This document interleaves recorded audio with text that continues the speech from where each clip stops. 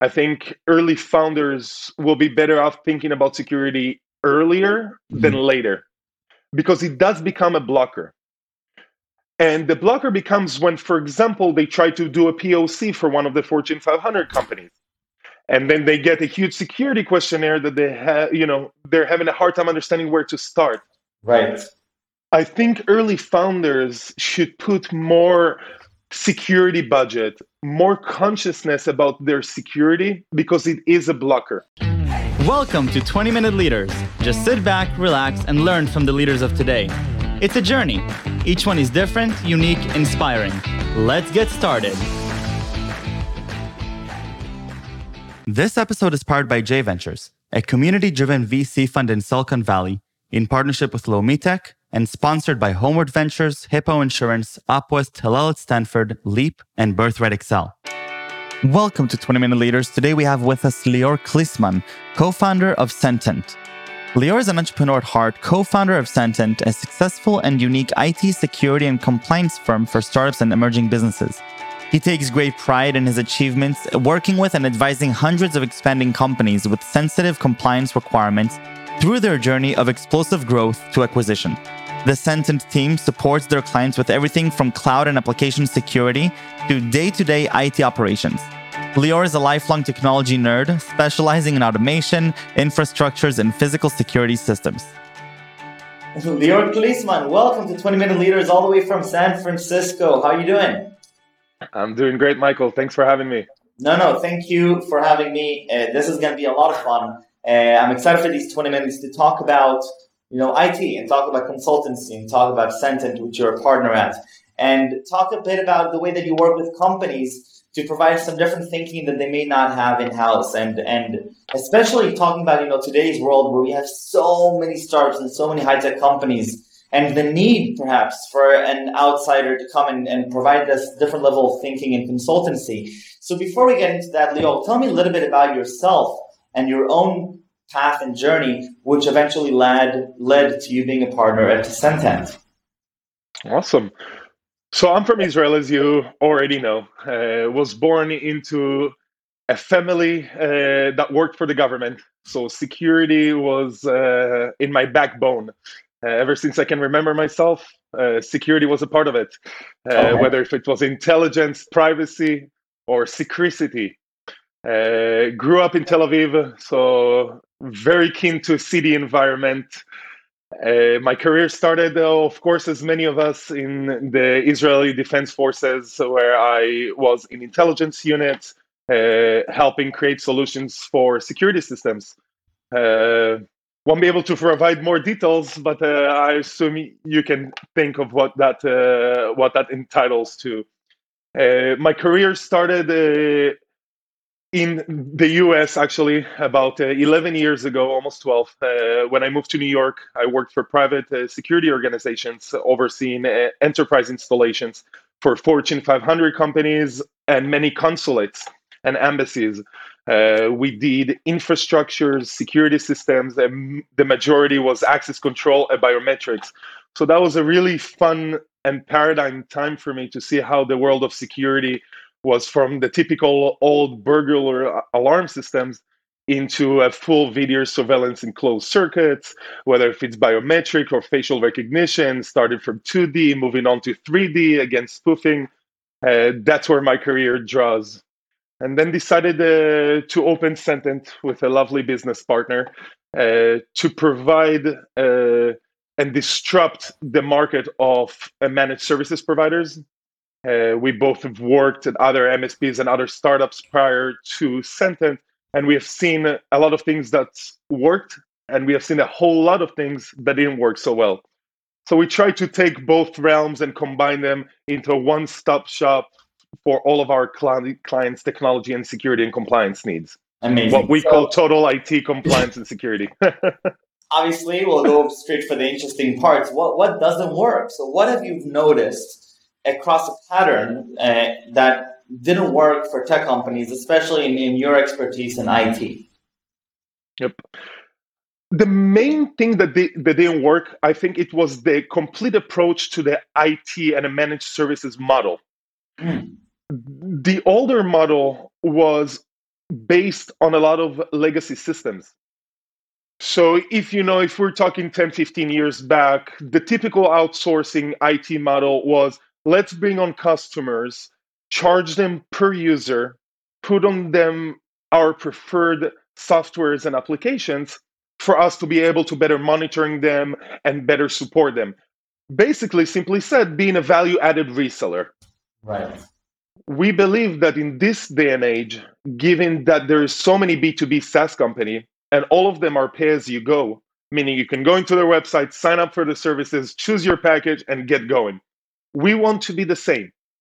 So we have completely moved away from that model and coming from a model to be a trusted advisor. We want our customers to feel that we're just a part of their team, that there is no difference between if they hired 3 or 4 people or if they hired my company, Sentent. I think that's the biggest gap that we needed to understand how to bridge between really being there for our clients internally rather than being this outside consultant that pushes on them products, software, hardware, and that doesn't have their best interest in mind. Right. I think that's the biggest gap. What are the problems that companies may face so that they would need this assistance and that you would be a good fit for them? What are those types of problems? We usually narrow them to 3 subjects. One of them is if the company does not have an internal IT team. Usually those companies are more receptive of either a CTO or director of engineering, head of people wearing those hats for scalability, for growth of the team, onboarding, offboarding, or for security and compliance. Of course, there are too many hats that a single person can wear. So that's kind of our first entry to some companies, is to save the time, which is the biggest pain point for them. They want to free up their plate so they can focus on their product and features, which is more important than focusing on their IT systems. And just for clarification, because today IT can mean for a lot of things. So what tangibly would you be specializing in the world of IT within companies? So we would take their entire day-to-day support and administration.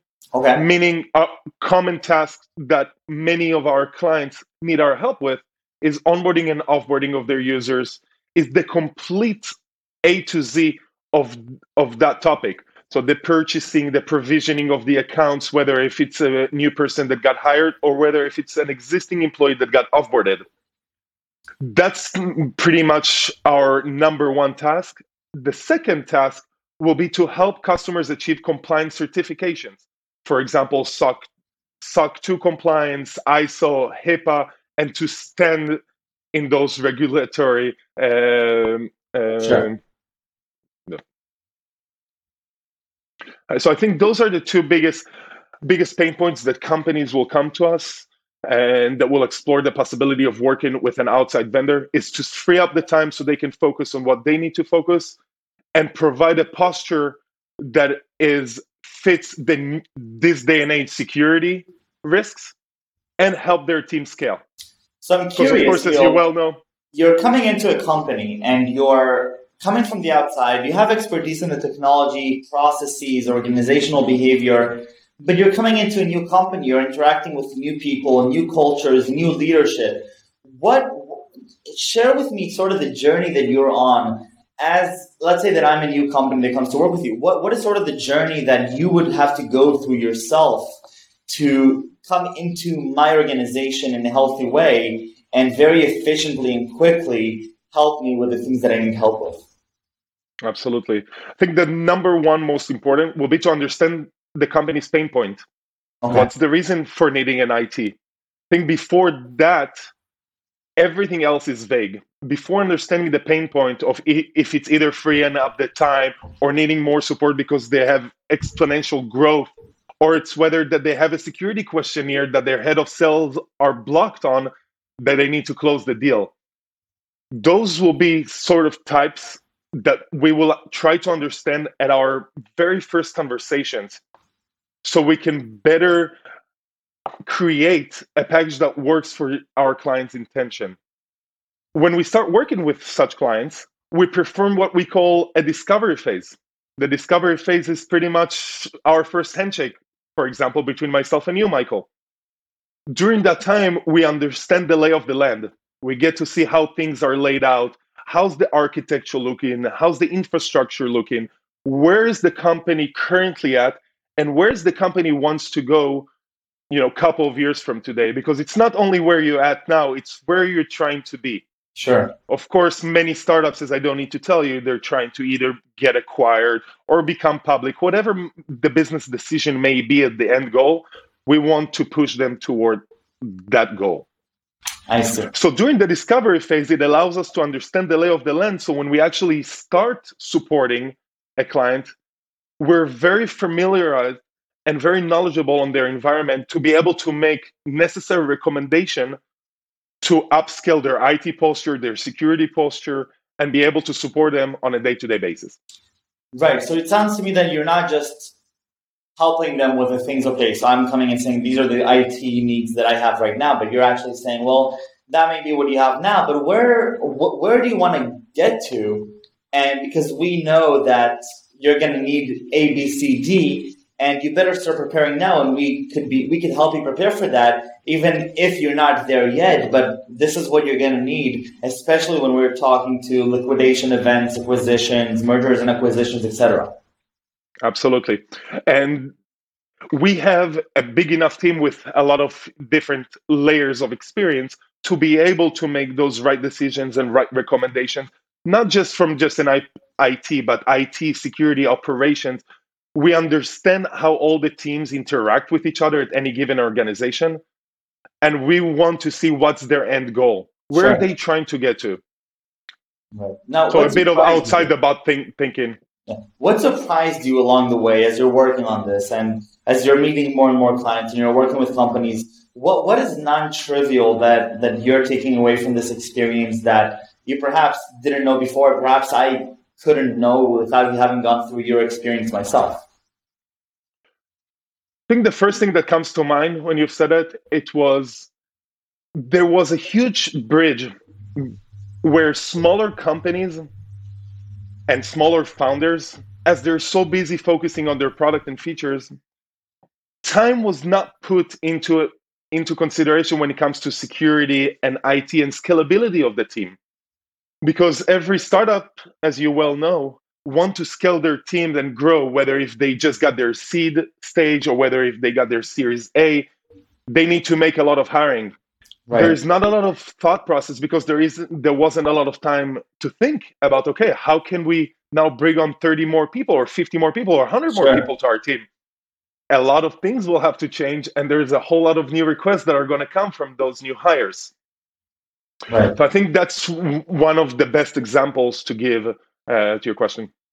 Right. Now, as you're working with these companies, do you usually find that you have to do a lot of explaining as to, especially if we're talking about the greater scope of what their IT needs may be down the line? Is it more focusing on their current needs, their future needs? And how much of this is changing consumer behavior from your perspective that you feel that you need to do sort of in educating the market versus being the execution arm? Yep. So I think it changes between smaller companies and a larger company. A larger company have most of the time faced with some of the obstacles. So they know the biggest players, if it's for provisioning or whatnot. Sure. And they know a little bit from hearing from their other colleagues of what an architecture should be. Where smaller startups, let's say, just got their pre-seed or just got their seed, we see there's a lot of miscommunication of what needs to be done. And there's a lot of education that needs to be put in to explain, okay, what are kind of the best of breed things that an organization needs to have in order to grow from an operation and scalability and security perspectives, again.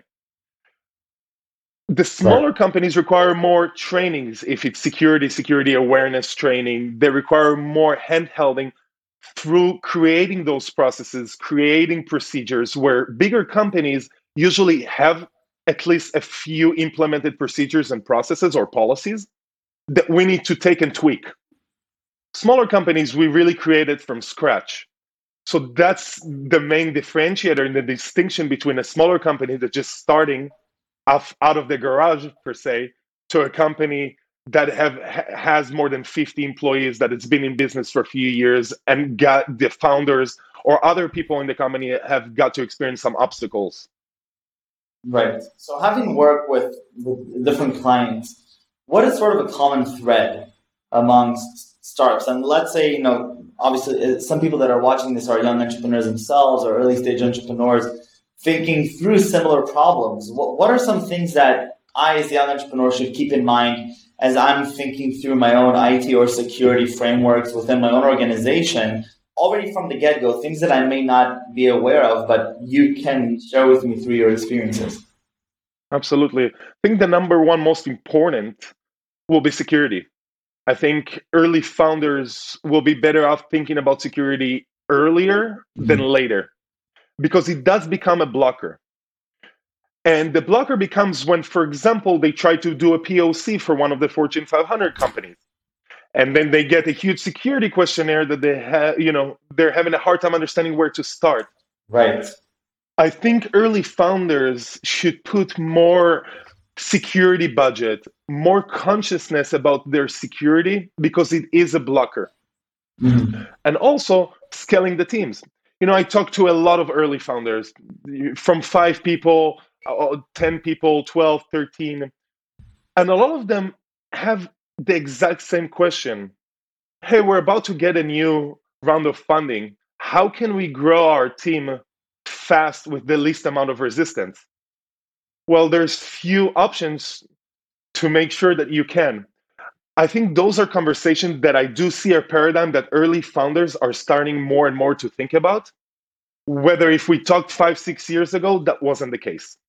I think enough VCs now do a good enough job talking about it as well, explaining the founders that will become a blocker and thought should be put on those budgets. So I think that's where the distinction between, again, a smaller company and a larger company. That's earlier founders, security should be taken in consideration, because in the end of the day, those are the sales. That's what's blocking from the company to grow. 100%. Leo, take me back a little bit in your journey, and I'm curious, both what inspired you to go into this world and say this is what you want to do now, but even before that, go back to your childhood, pre-army, back before Senton. Where does your curiosity lie? What really fascinates you in this world? So there's 2 things that fascinate me. One of them was geography. My parents took me at a very early age to Belgium. So I studied in International School of Brussels. That's where I tried a lot of my entrepreneurship skills, as I needed to meet people from all over the world and be able to adapt myself into a new environment and make new friends. Right. Earlier than that, I really had a passion for technology. It was, of course, the dot-com boom in the early 90s. Thankfully, both of my parents were in technology, so I got to see a lot of hardware, I would call it. Not yet the software, but the hardware. One of my earlier passions was taking hardware components, if my parents would buy me a computer, or I remember the first PlayStation, and literally taking it apart and rebuilding it back together. Now, if to tell you most of the times I was successful, absolutely not. But that's where I started drawing my passion into technology and into problem solving. How can I take something broken and unbreak it? Bring it back to its full self. So I think that's something that really stuck with me throughout my career and throughout my life, is how can I take problems that I see happening from a technology perspective and find a creative solution to them. That's, I think, the majority of my passion when it comes to technology. And so if you're looking today what you're doing, working with clients and working with your partner and seeing a variety of different problems in different companies, where do you gather your inspiration in the day-to-day? The founders I work with, the amazing companies, founders, VCs that we work with. Some people that we talk with are just brilliant. And it is amazing to see some founders' passion into making this world a better place. The excitement that comes out of them about their products and the things that they do or passionate about, that keeps my drive going. I love one of the best experiences that myself as a founder of my company have to go through is seeing a company that we start working from a very small stages being bought or becoming public. I think that's a completion of all that we stand for. Of being a family and understanding when is the time to let go and being proud and honored that we were able to take part of their journey from the garage to exploding. I think that's what keeps me going. I love it. I love it. And if there were a few words that you would have to choose that you would describe yourself, or if I were to ask anybody in your life, who's Lior Klisman, what words would come to mind? I think reliable, observant, and disciplined. Reliable, observant, and disciplined. I love it. Lior, toda rabba rabba. Thank you very, very much. It's been a fantastic 20 minutes getting to know this world, and definitely leaves me thinking about what types of things I would need as a founder, and the way that I could leverage the environment around me, not just do everything myself, but think more critically. Who are the right people that could help me strategically place myself in the future, and constantly figure out, okay, if this is where I need to get, what are some of the requirements that would get me there? Things that maybe not so trivial, which goes back to the earlier part of our conversation. So, Lior, thank you very, very much. Toda rabba. Stay safe and stay healthy, and best of luck with Sentent. And I can't wait to keep in touch. Thank you. Awesome. Thank you, Michael. Thanks for having me, and I really appreciate it. Great conversation. Thank you.